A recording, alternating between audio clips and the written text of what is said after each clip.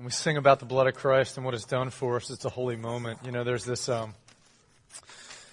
my personal time in the Word right now has been in Revelation, and almost all the way through, cover to cover now, with the long read I've been doing through the Scripture. And there's this part where they break the seventh seal. And it says after the seventh seal was broken, there was silence for a half an hour.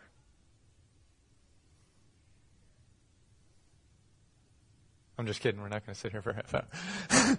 But sometimes holy moments require just quiet, don't they? It was funny. After the singing about the blood of Christ, I was like, oh, man, I don't want to really get up. I just want to sit there and think through the blood of Christ. Last night at our house, dinner was a little bit of a somber occasion. Any guesses why?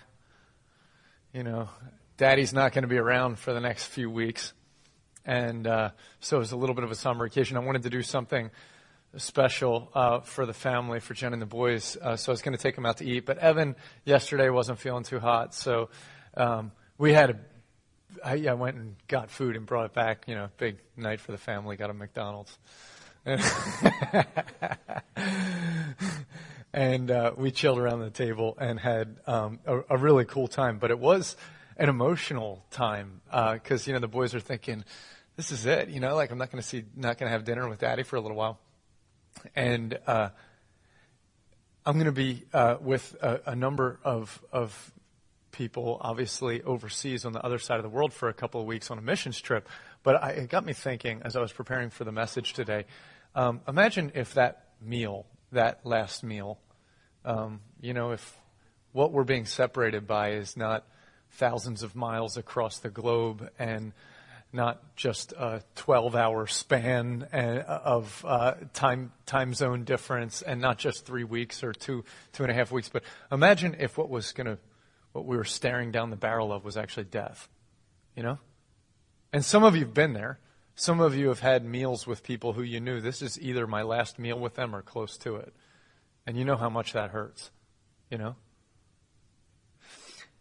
And this night where Jesus has this Last Supper, what's amazing about it is that he's not only staring down death, but the people who are the closest to him in this entire world, who he's poured his life into, they're just so oblivious, aren't they? You know how painful that must be? You've had moments where you're going through something really difficult and it seems like the people close to you can't feel how much it hurts right now. And that hurts, you know, when they can't feel it.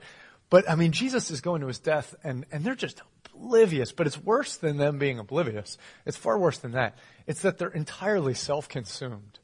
I mean, the whole meal, you know how it goes. All they can think about is themselves and who's going to be first in the kingdom. They're like jockeying for position and everything. Just wildly inappropriate for the context.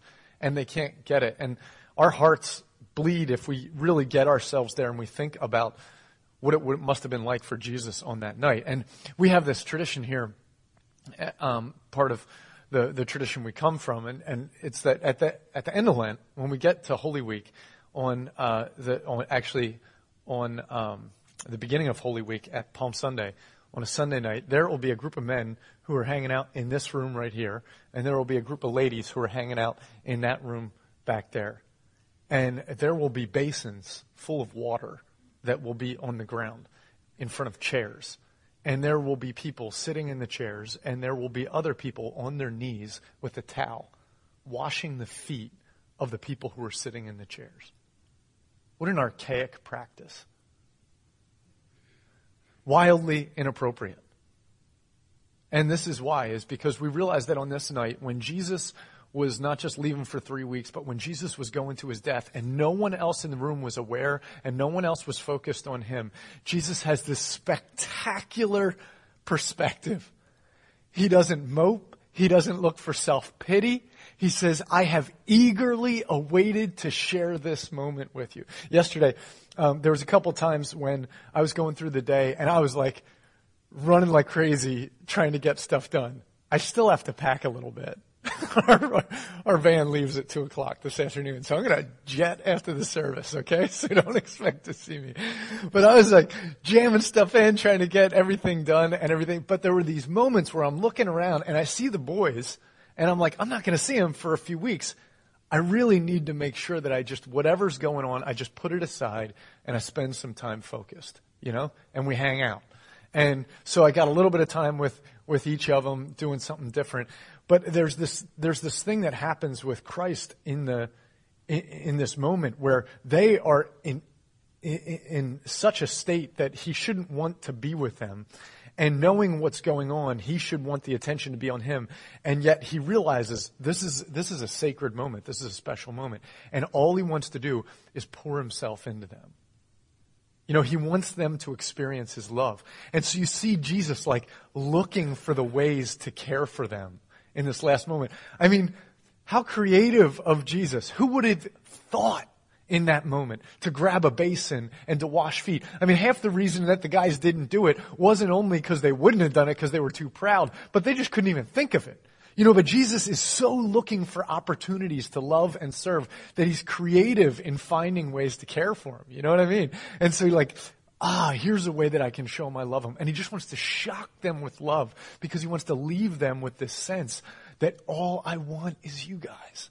That's all I want, And so he's on his knees and he memorializes that. He says, so as I've washed your feet, now you wash one another's feet. So we kind of take that literally and we do that because we believe this is a picture of the love of Christ being just so served to us. And what happens even more in this meal, of course, is that Jesus has this piece of art that he develops.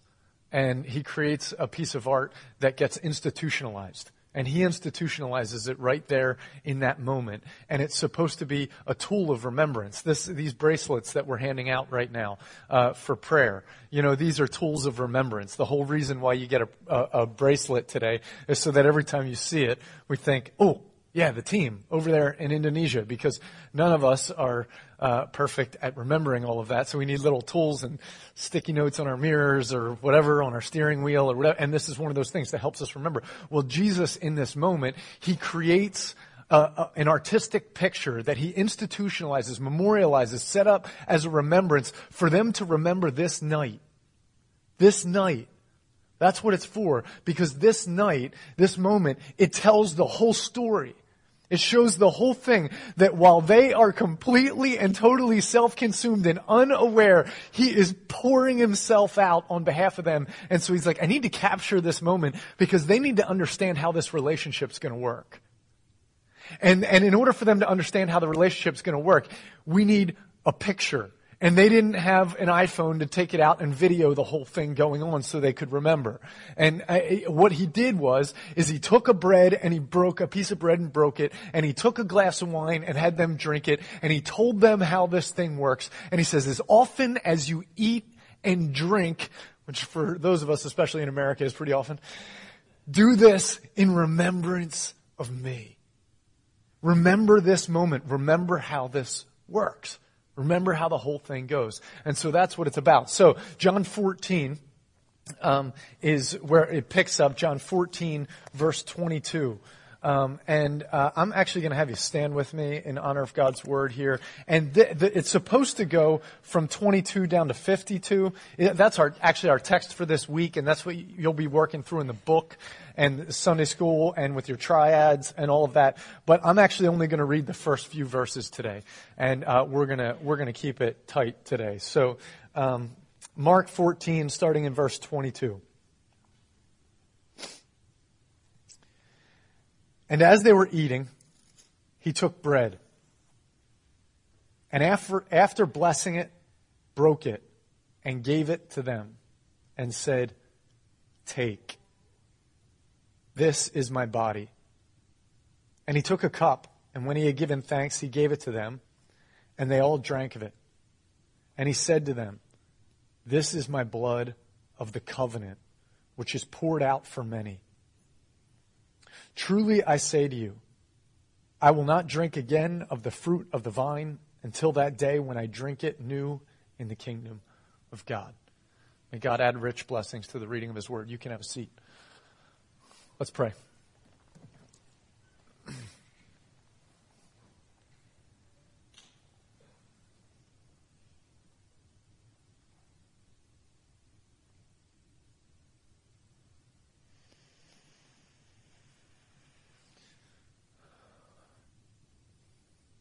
If maybe the most intimate moment that we read in the Scriptures, God.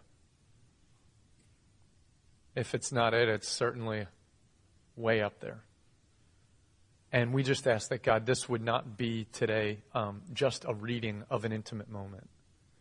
This wouldn't be just a teaching of a covenant. But God, this would be like sitting with our spouse and looking back at our wedding video. That this would be like flipping through the pictures of that awesome family vacation that we had. That God, today, as we watch, that this would be a moment where we remember, where we experience, and where we feel the fullness of what it is that you've done for us. And we ask it in the name of Jesus. Amen. Life is a mess. It's a total mess, isn't it? Babies cry. Parents don't get sleep. Life is totally a disaster in a lot of ways. It's fun and great, but it's never clean and easy, and it's a total mess, which means this.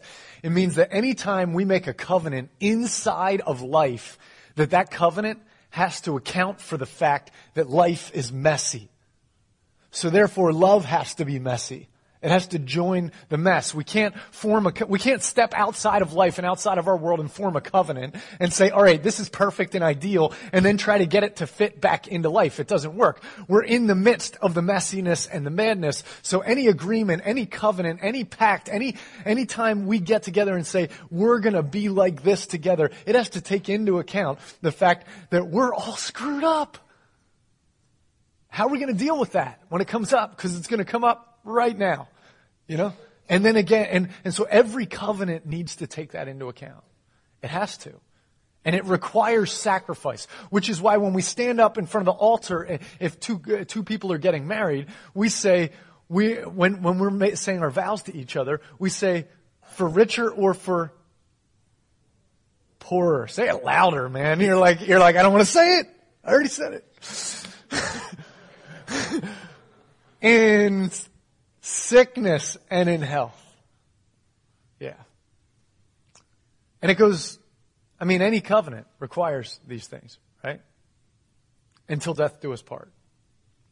And so we're saying that on both sides of the equation, we have to specify it because the covenant understands that we live in a broken world and we're a mess. In the good times and the bad, you know? When you're great and when you're a total pain, I'm committing to love you, to pour into you, not just to stick with you, but to give to you. And that's the idea of a covenant in the midst of a broken world. Love in a messy world requires, in some ways, being a mess and becoming a mess. You know? And that's what it looks like. Have you ever gotten really passionate about something that you thought, like, this is not okay? My company is not managed well. And I have a vision for how this can work better. And so you dive in with great desire to improve this thing. Or you look at family relationships and you're like, this isn't working. Look at the way everybody's relating to each other. But then there's something wells up inside of you. This could be so much better. We can make this work. And so you go with great passion to try to fix it. Or you go to a church and you're like, that's not what the Bible says. This is not how it's supposed to work. And you dive in and say, we're gonna see this through, you know? Or maybe it's the government, you know? And you're like, man, I have a great picture of how the country should be, you know? And there's many people who have gone into politics with great ambition, you know? What happens, of course, for us is that we wish that when we went into those situations to fix things, that we could just ride in on our white horse and change it and fix it. But what ends up happening is it ends up not being that simple, right? And almost every time we can't fix things as simply as we thought, because when we were just looking at it cerebrally, it looked like a bunch of pieces of a puzzle. And we were like, oh, I got this. I understand how it fits together. And then you get into the mess and you go to fit the pieces of the puzzle together. And we realize the pieces are like deformed and they're bent and they're melted or whatever. And they don't fit right anymore. And everything that was supposed to come together just doesn't work the way that I thought it was going to. And everything it's just this one little thing, like the financial thing didn't work out, or like, if I could just get this person to hear this in this way, and, but this person was hurt, and so that's not working, and it never quite fits, and then it doesn't work, and it's like, And then something happens. And what happens is whatever it is that we're trying to fix requires compromise of us. Some sort of compromise. And we always have a difficult time knowing when to give and when not to give. And it just starts to get more and more convoluted in our heads. And then this other thing starts to happen where we really have a beat on it and we're going after it. And then we start to realize part of the problem of why this isn't working is not just because all the pieces don't fit together, but because I'm one of the pieces and I don't fit together. And I came into this situation, this family or this business or whatever, trying to be an instrument of positive change. But I have a problem sustaining my own stability, And I came into this thing with great hopes, but I got lazy. Or I got distracted, or I got selfish, or I got whatever, And I realized that in this, maybe I didn't even get there. I just came to realize that that's part of who I am. And then I started to realize part of the problem with my business and with my family and with my church and with my country is that I'm in it, And then we're like, wow, how are we going to fix this problem, Well, Jesus is the only thing that can help us out, because when we realize that we're sinful, when we realize that we're part of the problem, it brings us to this spot where we recognize that the answer comes from outside of me, not from inside of me. And I need a Savior. Turn with me to Hebrews chapter 13, please. And keep your finger in it while I say this. I want you to picture there's a war that's being waged, and the one kingdom is waging the war, and they're the good kingdom, and they know they're the war that they're fighting. It's for a good cause, and they believe that if we win, that we're accomplishing something that's worthwhile. But the commander of the army has these people who he loves, who are great soldiers. And he cherishes them, but he knows the only way to win this battle is to send this group of people to this side of the battle. And all the army is going to shift focus to them while he flanks them on the other side with the rest of his military. But the problem is he knows that even though that's the only way for us to win, that I'm going to have to put people who I love in harm's way and blood will be shed. That is a very difficult decision for someone to make when someone else's lives are at stake. And this is one of those moments where it's like I'm trying to fix a problem, And I'm trying in my strength to do everything I can to fix a problem. But I know that any covenant that's made in this earth, anytime there's an agreement, anytime I'm trying to accomplish anything, that blood must be shed. It has to happen. The question is just, where is the blood going to be shed? Where is the compromise going to happen? Because it always happens. Someone's going to get hurt. Someone's going to have to bleed. It's not just sweat and tears. It's also blood, and it's going to hurt. And so this commander has to decide, is it okay for me to make this sacrifice with these people in order to accomplish these ends? And there's this amazing picture of Jesus who makes a covenant with us. And the thing is that Jesus becomes part of the mess with us. He dives in and he takes on human flesh and he becomes part of the mess. But by Jesus becoming part of the mess, it doesn't mean that Jesus compromised himself. But it does mean that Jesus became messy. And let's look at how. Hebrews 13. Starting in verse 9. Do not be led away by diverse and strange teachings, for it is good for the heart to be strengthened by grace. You hear that? Think about that phrase for a second. It's good for the heart to be strengthened by grace. What is grace? That's God's divine favor for us, his gift to us. Unmerited favor. We don't deserve anything from God, but he gives it to us. And when God gives us freely, it's good for my heart to be strengthened by that thought. It says, don't follow any false teachings. The teaching that I need to hang on to is the teaching of grace. Anything that teaches me that it starts with me is not grace. When it starts with God, it's grace, and that's what I'm strengthened in, okay? Not by foods which have not benefited those devoted to them. So if I'm devoted to food, it doesn't benefit me, okay? Verse 10, we have an altar from which those who serve the tent, that's the temple or whatever, have no right to eat. For the bodies of those animals whose blood is brought into holy places by high priests as a sacrifice for sin are burned outside the camp. So Jesus also suffered outside the gate in order to sanctify the people through his own blood. I'm just going to stop there for a second. See, this is the difference between our commander, is he knows that in order for there to be space for the covenant to work out, it's going to get messy, and it's going to require sacrifice, and it's going to require bloodshed. He realizes that in this messed up world, you can't fix a problem unless someone bleeds for it. The only difference is that this commander decides that he's the one to bleed for it, right? And so this is what our response is. Verse 13, therefore, let us go to him outside the camp and bear the reproach he endured, for here we have no lasting city, but we seek the city that is to come. Through him, then, let us continually offer up a sacrifice. So we have a sacrifice that we offer up, and this is what it is, a sacrifice of praise to God. That is the fruit of lips that acknowledge his name. All right.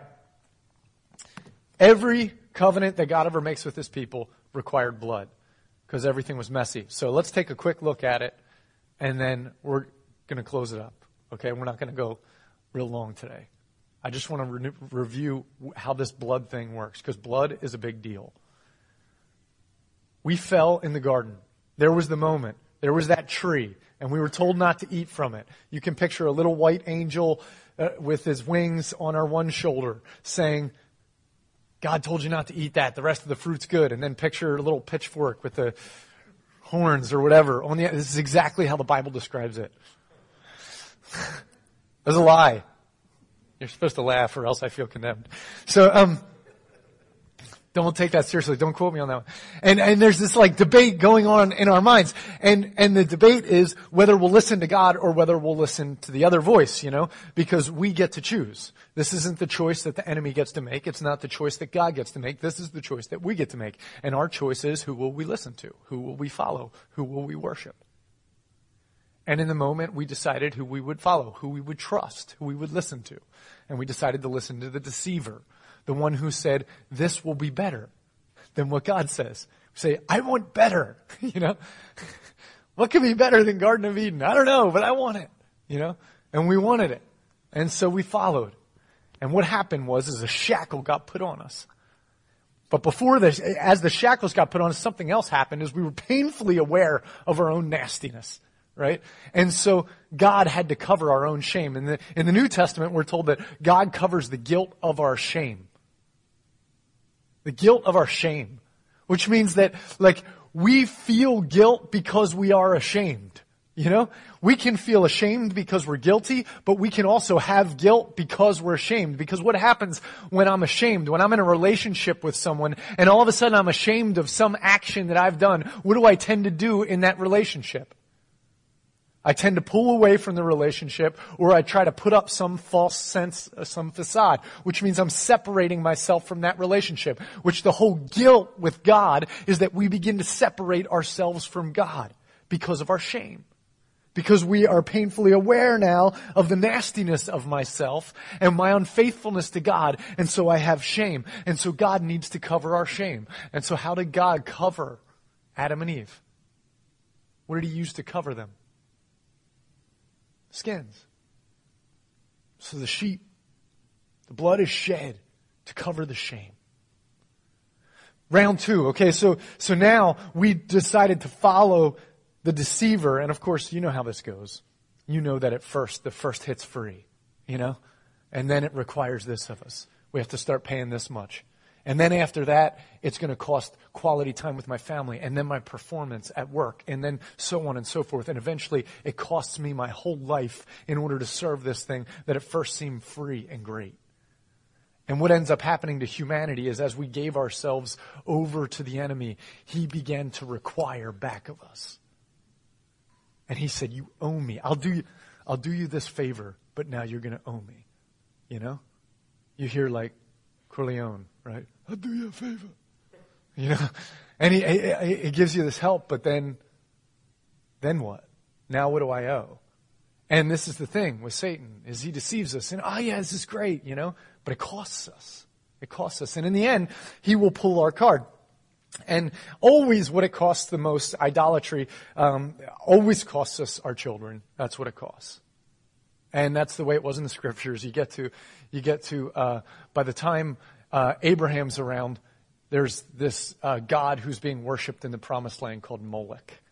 And Moloch is this false god who requires the sacrifice of the children. And so they have to sacrifice their kids. Literally, they go and they sacrifice their kids into the fire. And so here comes God to Abraham and he says, I'm done with this.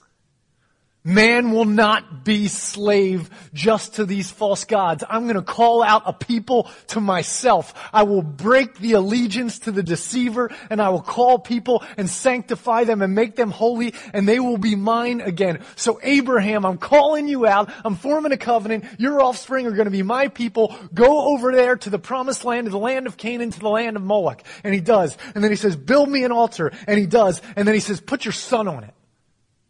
And he does. And he says, give your allegiance to me instead of to Moloch. Raise your knife. And he does. And then God holds back the knife. And he gives him a sacrificial ram. Because there must be blood. The bondage has to be broken to the false gods who we've served. But in this moment, Abraham doesn't pay the price. Instead, this ram does. And so God sets him apart. Now, he has covered our shame. And now, he has broken the bondage of the false god. And then it moves forward a little bit after that, and you see people who are sitting in Egypt in slavery, and God goes to call these people out, and there's this moment where all the plagues are coming down, and there's this wicked, wicked thing blowing through the town that night. Death. And so here comes Death's spirit. And he says, you want to escape death, you got to kill a sheep, a lamb. And you got to paint its blood over a doorpost. Isn't that nasty when you think about it? I mean, imagine, just get there for a second. You're going outside after the service today, and we're all grabbing a lamb, and we're pulling its neck back, and we're cutting its throat, and pouring the blood into a bucket, dipping a paintbrush into the bucket, and painting it above the door frames of our homes. It's messy. It's messy. It's nasty. And so they paint blood over their door frames. And that night, those who trusted God and painted the blood over their door frames, the death spirit that blew through that town, it took every kid again. Because that's what it does. Sacrificed them. Except for those who had the blood. And those who had the blood, the spirit of death passed over. And they walk out into the wilderness. And God writes on that stone a new covenant for them. And said, here's my covenant.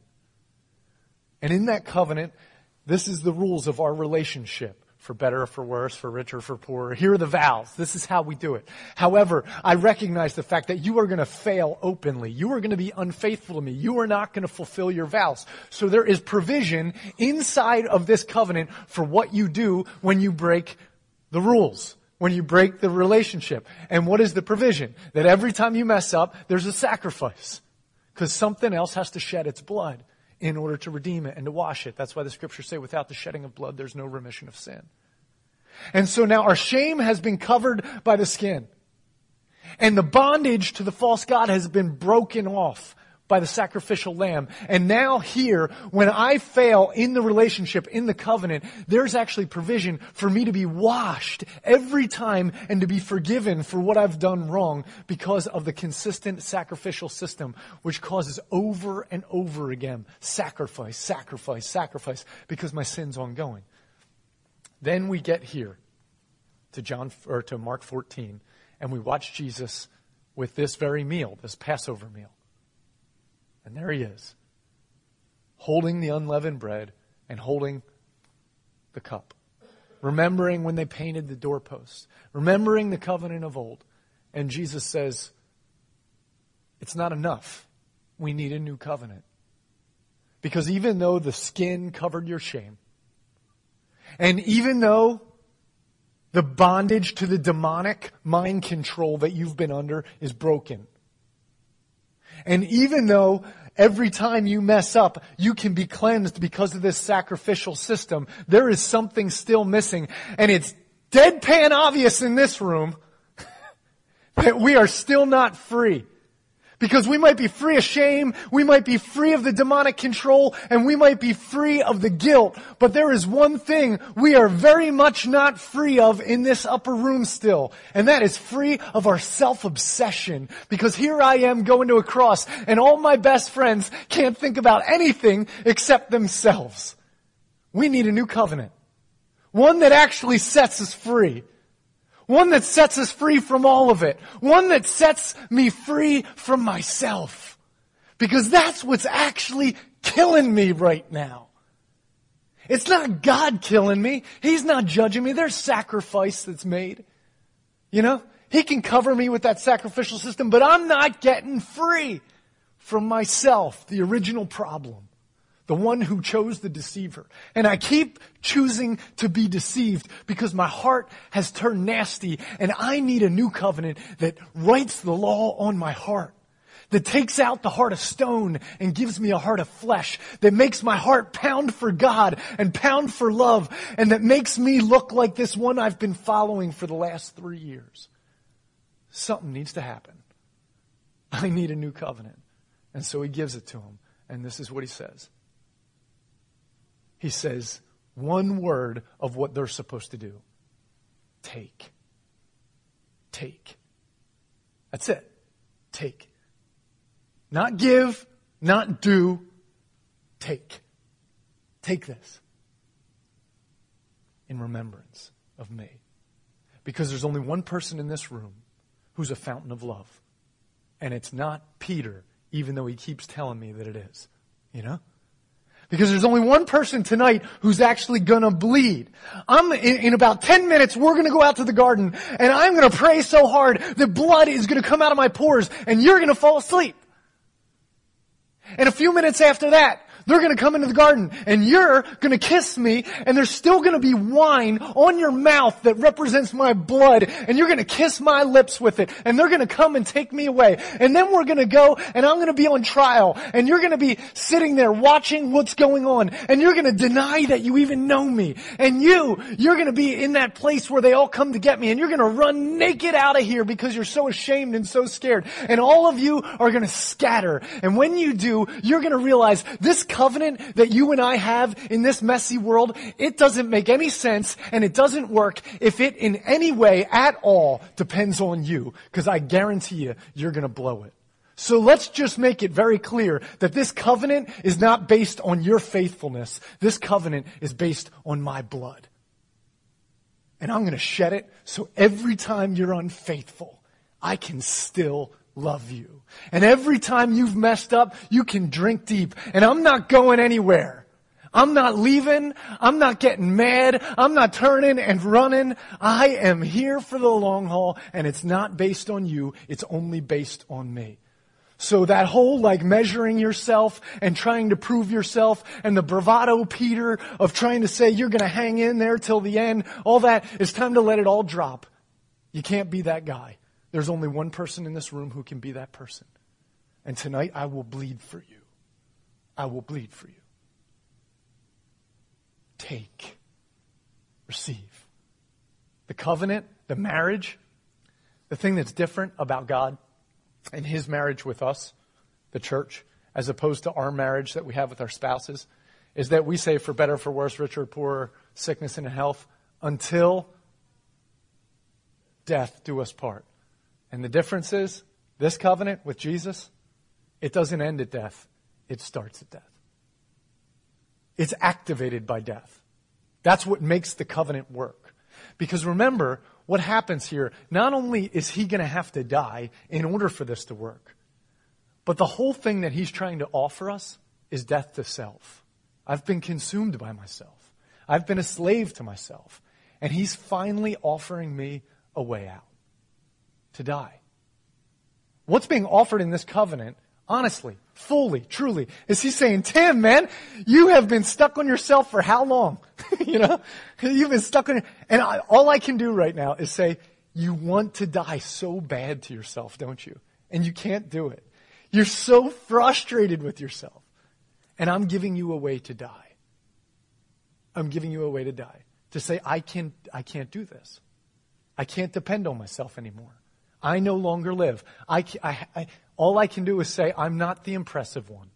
I'm not the righteous one. I'm not the faithful one. I am the unfaithful one. I am the nasty one. I'm the ugly one. I'm the whatever. I'm all those things. And once I say that, he says, welcome. Tim can die, and you no longer have to experience all that shame about yourself, because in me, you will live again. And you will have a new name. And that name will be full of beauty, and it'll be full of righteousness, and it'll be full of my love. And if you will receive that today, that new covenant, then welcome. So today, this morning, if you woke up in a drunken stupor from last night, if this morning you woke up and you looked at yourself in the mirror and you're like, I wasted my day yesterday. I wasn't as productive as I should have been at work this week. I said things to people that I shouldn't have said, even to those I care about. I got stuck in those old patterns that I hate about myself. I spent money in ways I shouldn't have. There were plenty of opportunities to care for people, and I missed those opportunities, and I blew it all over the place. Well, welcome to the table. Welcome to the Last Supper. Because here and now, in our brokenness, is the best time to actually understand how this covenant works. That it's not about me, it's about him. And I can't receive and take unless I break and die. And the only time it's hard to receive the gospel is when I still am depending on me. That's when it's hard to receive the gospel. This kind of gospel scares religious people. It scares us. Because we think that our self-improvement and our sanctification is at least in a little bit based on our shame and our guilt. If I feel bad and I feel ashamed, then I work a little bit harder to be a little bit better. But the gospel says, you really need to let go of that. I already cleansed it all. You cannot make yourself any more perfect than I already have. Otherwise, you're saying my cross is incomplete. Your job today is not to self-improve. It's not to sanctify yourself. You have one job today. One job and one alone. To take. To receive. You're cleansed. You're forgiven. All right. This is a covenant. It's a marriage. Some of you have understood the gospel for a long time. Some of you have worked at having a relationship with God. But there's also some here today who may have never actually said your marriage vows with Jesus, so to speak, entered into the covenant. There may be some today who don't have that moment where it's like, covenants usually have a moment.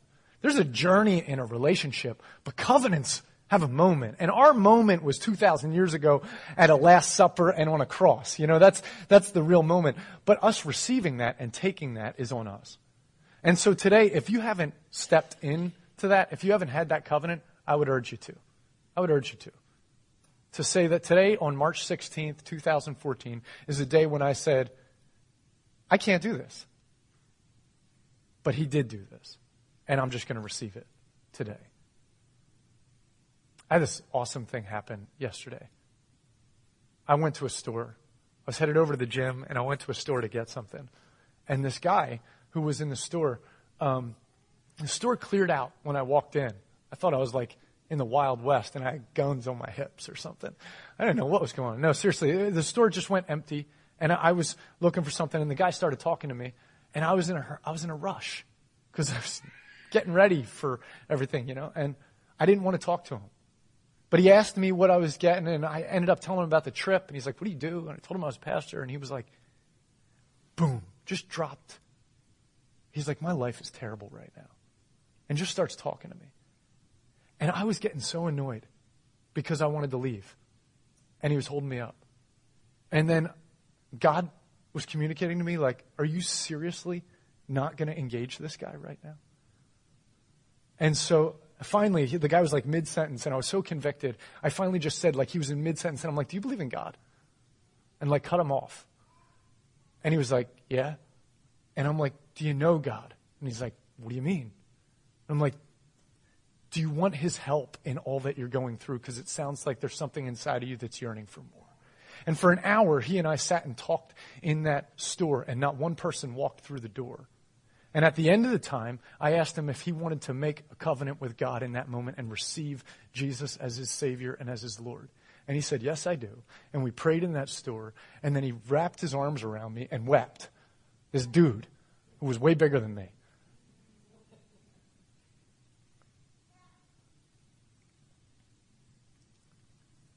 Because that guy didn't know anything, and his life was going the wrong way, and which is exactly the right moment to receive Jesus. And it had nothing to do with me. I was in very much the wrong frame of mind. But God didn't care. Because he's still not holding any of that stuff against us. He wants us to join. And he wants us to be a part. There's provision. There's blood. It's already been shed. It's not our blood. It's not our sweat. It's not our tears. It's all his. And he just asks us to join in. So, have you stepped across the line? Because this dude did it yesterday, you know? And you can do it today. And if you have, then you can remember again. Because there's only one sacrifice that's left. There's only one other sacrifice that's allowed. And it's called a sacrifice of praise. Where we thank God for what he's already done. We can't self-improve. We can only praise. That's all we can do. Let's pray.